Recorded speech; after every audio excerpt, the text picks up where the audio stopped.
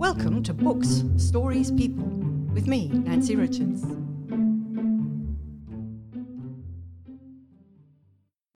At the Zeitz Museum of Contemporary African Art at the V&A Waterfront in Cape Town, there's somewhere in the region of 2,000 artworks made or owned by the residents of Cape Town. The massive exhibition, put together as a response to the COVID lockdown and a huge learning curve for the museum, has proven to be so popular that it's been extended not once, but twice until October 2021. I spoke to one of the team of curators, Tammy Langtree, to find out more and to listen in.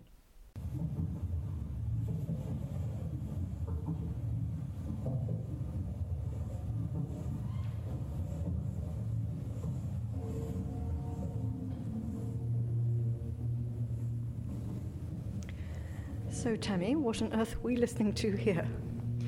You're listening to the audio element of an installation by an artist named Akisi Buchman. And the piece is an installation you're meant to walk into and lay down in on. And it's kind of replicating the possible sounds of birth, the possible sounds of an awakening moment, an opening moment.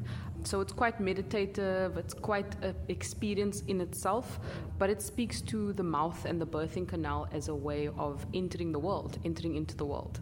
My goodness. Well, the whole exhibition is quite an experience, and as we walk through it, we're walking through what looks to me like the theme of the sea or the ocean. Yes, we nicknamed this room the Muizenberg Room because a lot of these pieces came from Muizenberg, Casa Labia, specifically the art center there, the Butterfly Art Project, and it very much shows how people responded to their environment. They're seeing the ocean every day, they are painting the ocean, they are in some instances collecting seashells or memorabilia from their visits to the ocean, so it's quite a poignant room in that sense, yes. It's all poignant and it's all quite overwhelming. Here we are, I can see an elephant tusk, I can see owls, I can see animals. What is this little bit? So the exhibition is curated under various themes, and the section we're standing in right now is the outside section. So it deals with all of the things relating to the outside world. So as you just said, the ocean or the seascape being one of them. And in this room specifically, it was kind of a mix between landscapes and the animals we see in these landscapes. Very interesting the way people portrayed or understood portraiture of animals, and also obviously in art historical terms, landscapes, there's such an amazing long tradition of painting or drawing or observing the landscape. So that's a little bit of this area that we're standing in right now.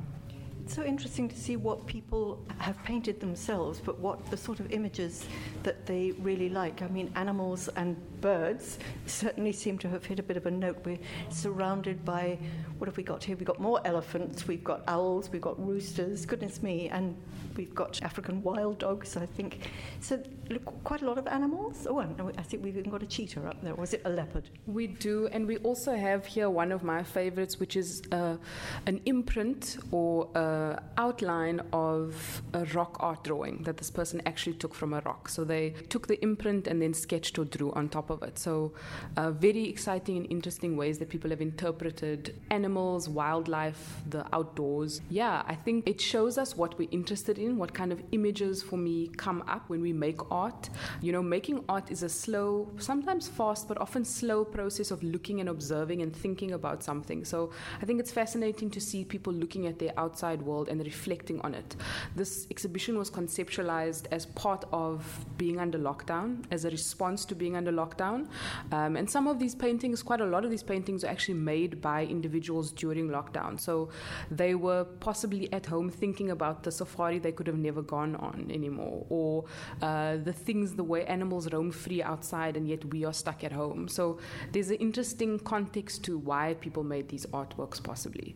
But then in some instances, like the one on the wall behind us, we've got a series of cheetahs, a dassie, a snake, and a rhino portrait. This is from a class, from a kind of young-ish art school. And so for them, drawing animals is just part of an artist getting their wrist, into the idea of what making art is about and getting better at it. Yeah.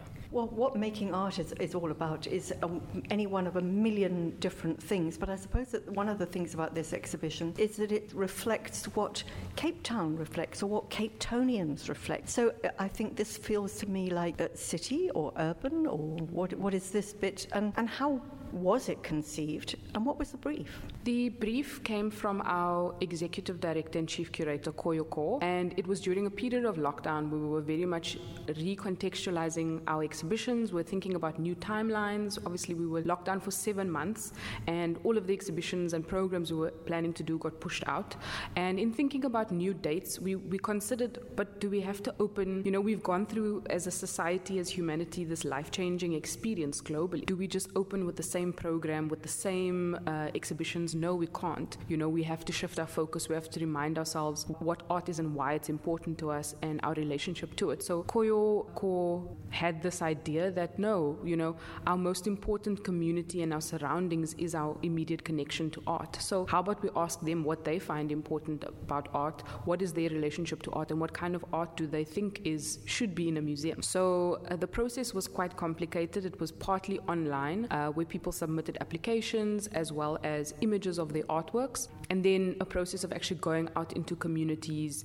We worked with about 8 different art centers through our Center for Art Education, and we physically went out to these centers. We sat for hours on end and literally spoke to people about their artworks. People gave us the most moving stories about, this was the last artwork or painting that my husband made before he passed away, or I got this from my grandmother. Yes, incredibly moving stories. And so, to have that kind of intimacy with the community of Cape Town and the artists of Cape Town and the collectors of Cape Town was incredibly moving and powerful for us. So it took us a few weeks actually to go out to all of these centers, to connect with people. People came to the museum and stood in queues for hours to hand over these artworks, anywhere from a 4-year-old's painting to kind of some South African art masters, actually, that some people had collected. So such a variety of works that came from so many different places, but the collection process for me was very significant and very moving. And then from there, we had to kind of coordinate and arrange and curate it into the rooms that you're seeing now. So at the moment, we're standing in the first gallery of the outside section. As I mentioned, we have themes like garden, outside, inside, relations, and time, and we just thought these were nice holding words for some of the things we might have been struggling with during lockdown, the things we might have been questioning and thinking about. So in the outside, in the first room, what we really wanted to do was to instigate with a lot of energy. We have not been able to access our cities as we usually do, which are an economic hub. It's where people, do their daily job, they get their money at the end of the month kind of from these cities. And yet we don't get to access them. So what does that mean? So we've interspersed in this room paintings of like a jostling city. You see there a painting by David Kolwane, but also kind of maps here where you can see maybe some of the historical ways that people thought about cities and putting them together. We have an old drawing or work on the silo building and the waterfront back in the day. But we also have some other interpretive works that deal with the undercurrents of things that might be happening in urban spaces. Some ideas of violence, some ideas of escape. So what does the city space mean to people, and how do we capture that through our artwork? So that is this first room, really. And I suppose that everything means something different to everybody else. Art means something different to each and every person. You mentioned David Kolwane there. And you've got 4-year-olds, 40-year-olds, 100-year-olds. So was anybody turned away? Because you've got rank amateurs next to top-flight professionals. Mm-hmm. Did you turn anything away? What brief did you give people? Briefly. We originally reached out to people and asked them to submit based on some categories. So if you have a young Gerard Sekoto, that being your kid who makes art, if you're a collector and you love African artists, show us your collection, or you're a professional artist. So we had some categories that we asked people to submit under, but we didn't turn things away. We accepted everyone's work. We actually got quite a shock people gave us quite a shock when they kept asking the question is it in? Is my artwork in? Is it accepted? And yes, we said every artwork will be accepted, every artwork will be exhibited. There were a few works, I will say, that perhaps the frame wasn't in the best quality, and to exhibit the work might be damaging the artwork. In those instances, we've asked the people to please take their work back and possibly submit something else. So there were those exchanges that happened, but otherwise we exhibited everything that we got. We worked around many of the installations, and this is actually the way we treat artists when they exhibit in the museum. So everyone received this kind of attention to their artwork. So you were very democratic. You accepted each and every piece, whatever, and some of them are sort of, well, maybe not old masters, but some of them are very old, some of them are absolutely brand new, some of them, as you say, done during lockdown. But you mentioned the curatorial aspect of it. I don't know how many pieces there are here. I'm going to take a flyer. 1,500? Somewhere between 1,600 and 2,000. I think it's just over 2,000, but it depends on what you call an artwork. Some artworks have a few elements to them, but there would be one artwork. But when we count and we look at them, there's about 2,000 artworks. Some people submitted entire class, so there's like 10 artworks under one person's name, but I would say about 2,000, which is no small feat for us to deal with, to work through. A curatorial nightmare. And as I look at one particular wall, we're looking from sort of floor to ceiling, and the ceiling being very, very high. How did you physically get them up? I'm imagining maybe you laid them all out on the ground and then put them up. But yes. What did you work on, graph paper? Physically, how did you do it? The strategy was to first have the themes. You know, the artworks came in and they were kind of placed in different areas based on that theme, what we thought, and luckily there were about 6, 7, 8 of us working from a curatorial aspect, organizing and ordering the works.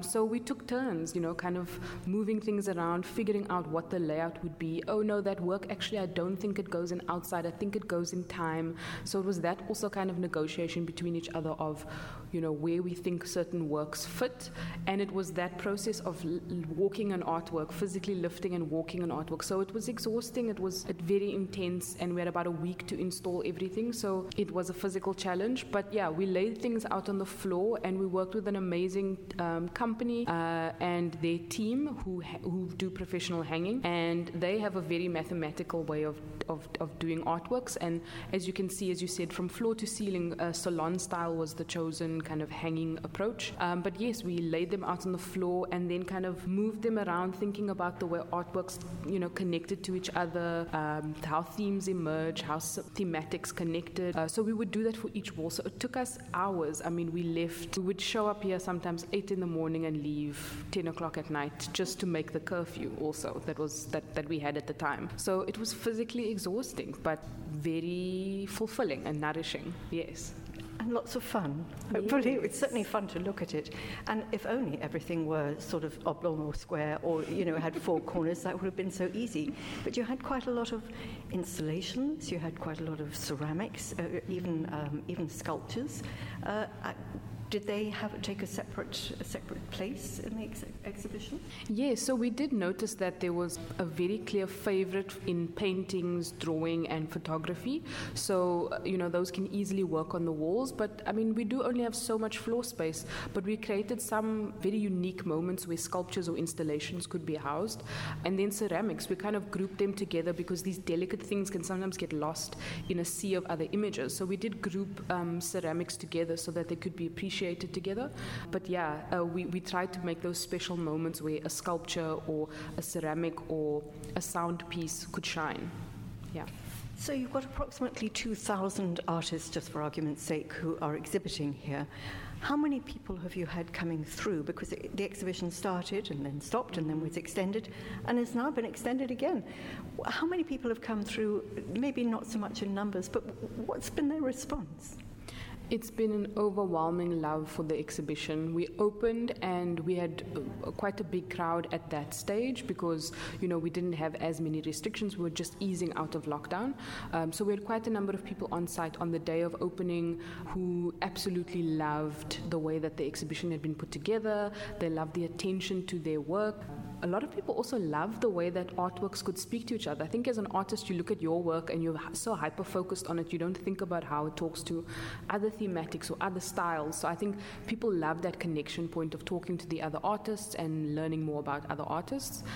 And we've had people consistently coming through to see the exhibition. The reason for extension was really to allow more people to come and see the exhibition. We realized that due to things slowing down because of the lockdown and the changing restrictions, you know, people don't feel as mobile as they used to. So how can we enable them to really continue enjoying this exhibition is extending it. And yeah, as I said, we've had consistently people come through the space. Some people saying they're coming for the 3rd time with new friends or other family. So yeah, it's been really amazing to hear people's responses. Our social media has never been more active, just by people posting their own images, so proud of seeing their work on the wall. Yeah, it's been great. I suppose that's been one thing that's been really important, because the Zeitsmoker, wonderful as it is, it's sort of a little bit in an ivory tower. It's certainly not an ivory tower, but it is, it's not so easy to get to for a lot of people. And maybe some people don't even know about it. Some people are not necessarily art exhibition goers. Do you think that you've maybe touched a nerve, you've opened up windows for a new type of audience? Is this a good thing for the Zeitz? Absolutely. I think this is one, lifting out and acknowledging the people that for a few years now have supported Zeitsmoker and visited Zeitsmoker, and some people are members and some people are regular visitors. But absolutely going out into communities and actually connecting with people at art centers, which means that to some degree they appreciate art, they love art, they want to learn more about art. Connecting and partnering with those organizations was fundamental to expanding our conversations around art and the presence of art in our lives. We did see that there were still some obstacles, Artists don't always have artworks perfectly ready when an exhibition comes knocking. So we had artists who were unable to frame things, but we worked around those issues. We worked around those obstacles to make sure that we had more than enough access and connection between people who, they want to participate, but they don't always have the means, whether it's distance, whether it's, as I said, preparing the artwork for that final stage of exhibiting.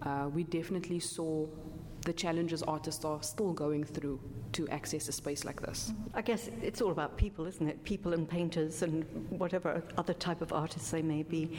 And talking of people, you've got a one room which I think must have been terribly popular, where you've got portraits.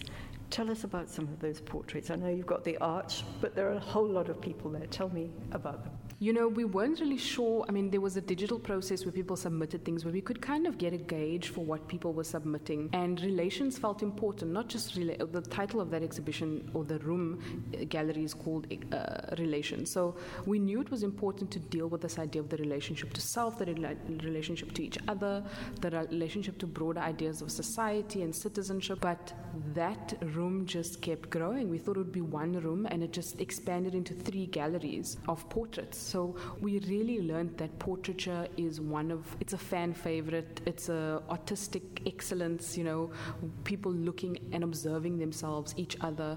And there's something so intimate and personal about that. Some amazing work in that room, some very emotional work in that room, some very insightful work in that gallery. Yeah, it's definitely a favorite. How we see each other. How do we see each other?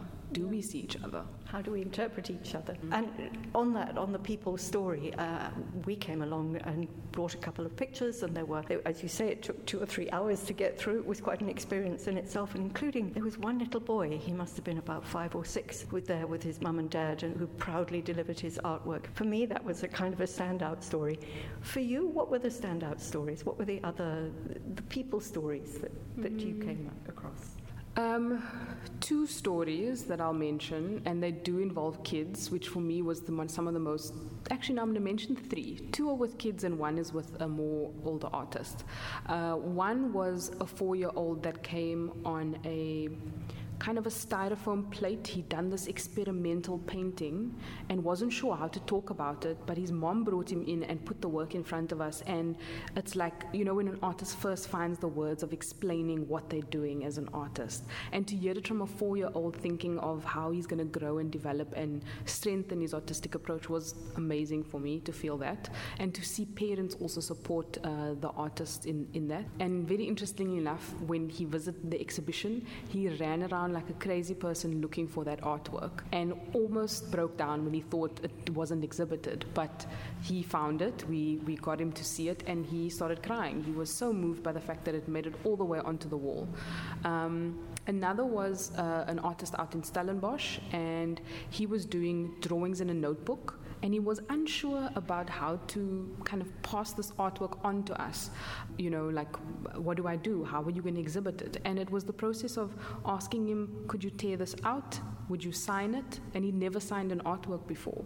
So for him, it was about that step into thinking about himself as an artist and going, this is how I work. So that was a very humbling and powerful moment.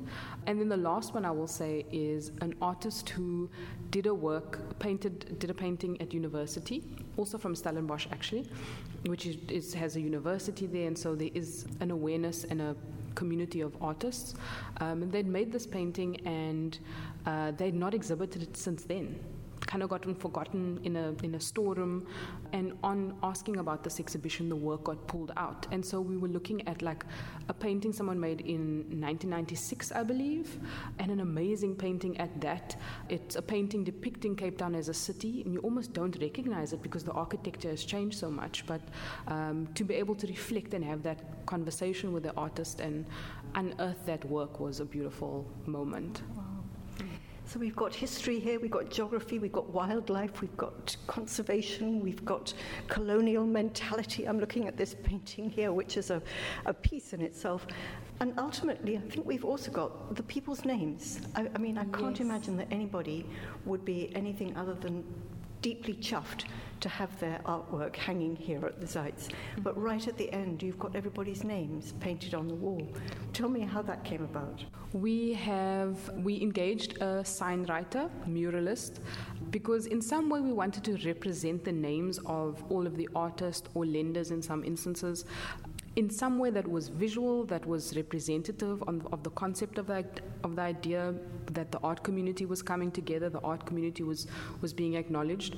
And the muralist really took that forward, and he created this beautiful mural of the title Home is Where the Art Is, and embedded in that, or it's using the names of all of the artists on the exhibition. So you kind of again are going through this hunt to find your name, to find out how you are threaded into the bigger exhibition title. So it was quite symbolic. It was very, very powerful for him because he was here a couple of days a week over the last 3 months creating this, and he would have constant conversations with the artist as they would walk out. So he was actually also learning about the artists, what they were doing, how they were making things, and adding their name to the wall. So yeah, it was a beautiful process. Lovely. I met him. His name was Clive, I think. Clive, yes. Are there any big names? I mean, could we expect to see William Kentridge's name up there? Or any other big names that we should recognize? Yes. Well, a few, as I mentioned, we have David Kolwane, who is a very well-known South African artist who's passed on now. He died about 2 years ago. We also have John Mwafangejo, a printmaker. Printmaker, and we have some early work of his that someone collected at the age of like 13 and has just kept all this time. And yes, we have some other more up-and-coming artists. I know Kim Macon is one, Lauren Tiernissen here behind you is another one. So yes, everything from quite senior, established, what we think of when we look at art history, to up-and-coming contemporary artists that either have studied or are either making waves in the art scene. Yes. You know, just lastly, epic as it was to put it up, it's going to be even more epic to take it all down. How is that process? How are you even going to begin? I know it's going to be on until October 2021, but how will the taking down process go about? And will you keep any of them? Will any of them end up in the permanent collection of the Zeitz? I think we blocked out the process that it took to get all the work here, because just recently in connecting with all of the artists to, extend their loan agreements and negotiate an extended date, we had to talk to everyone, and it was wonderful to speak to the same people you kind of did a condition report with, or people that you saw in a queue that you just had a conversation with. So I think we blocked it out a little bit. Like childbirth. But I think we not just are looking forward to the exhibition coming down, but we're glad to have it for a little bit longer, to enjoy it a little bit longer. The coming down process of the exhibition is always kind of emotional, because you have to let go of the thing that you got so comfortable with and used to. We are still considering ways that this exhibition can be a continual program that we do, but I think in different forms, because this one just is exhausting for the size of the team that we have.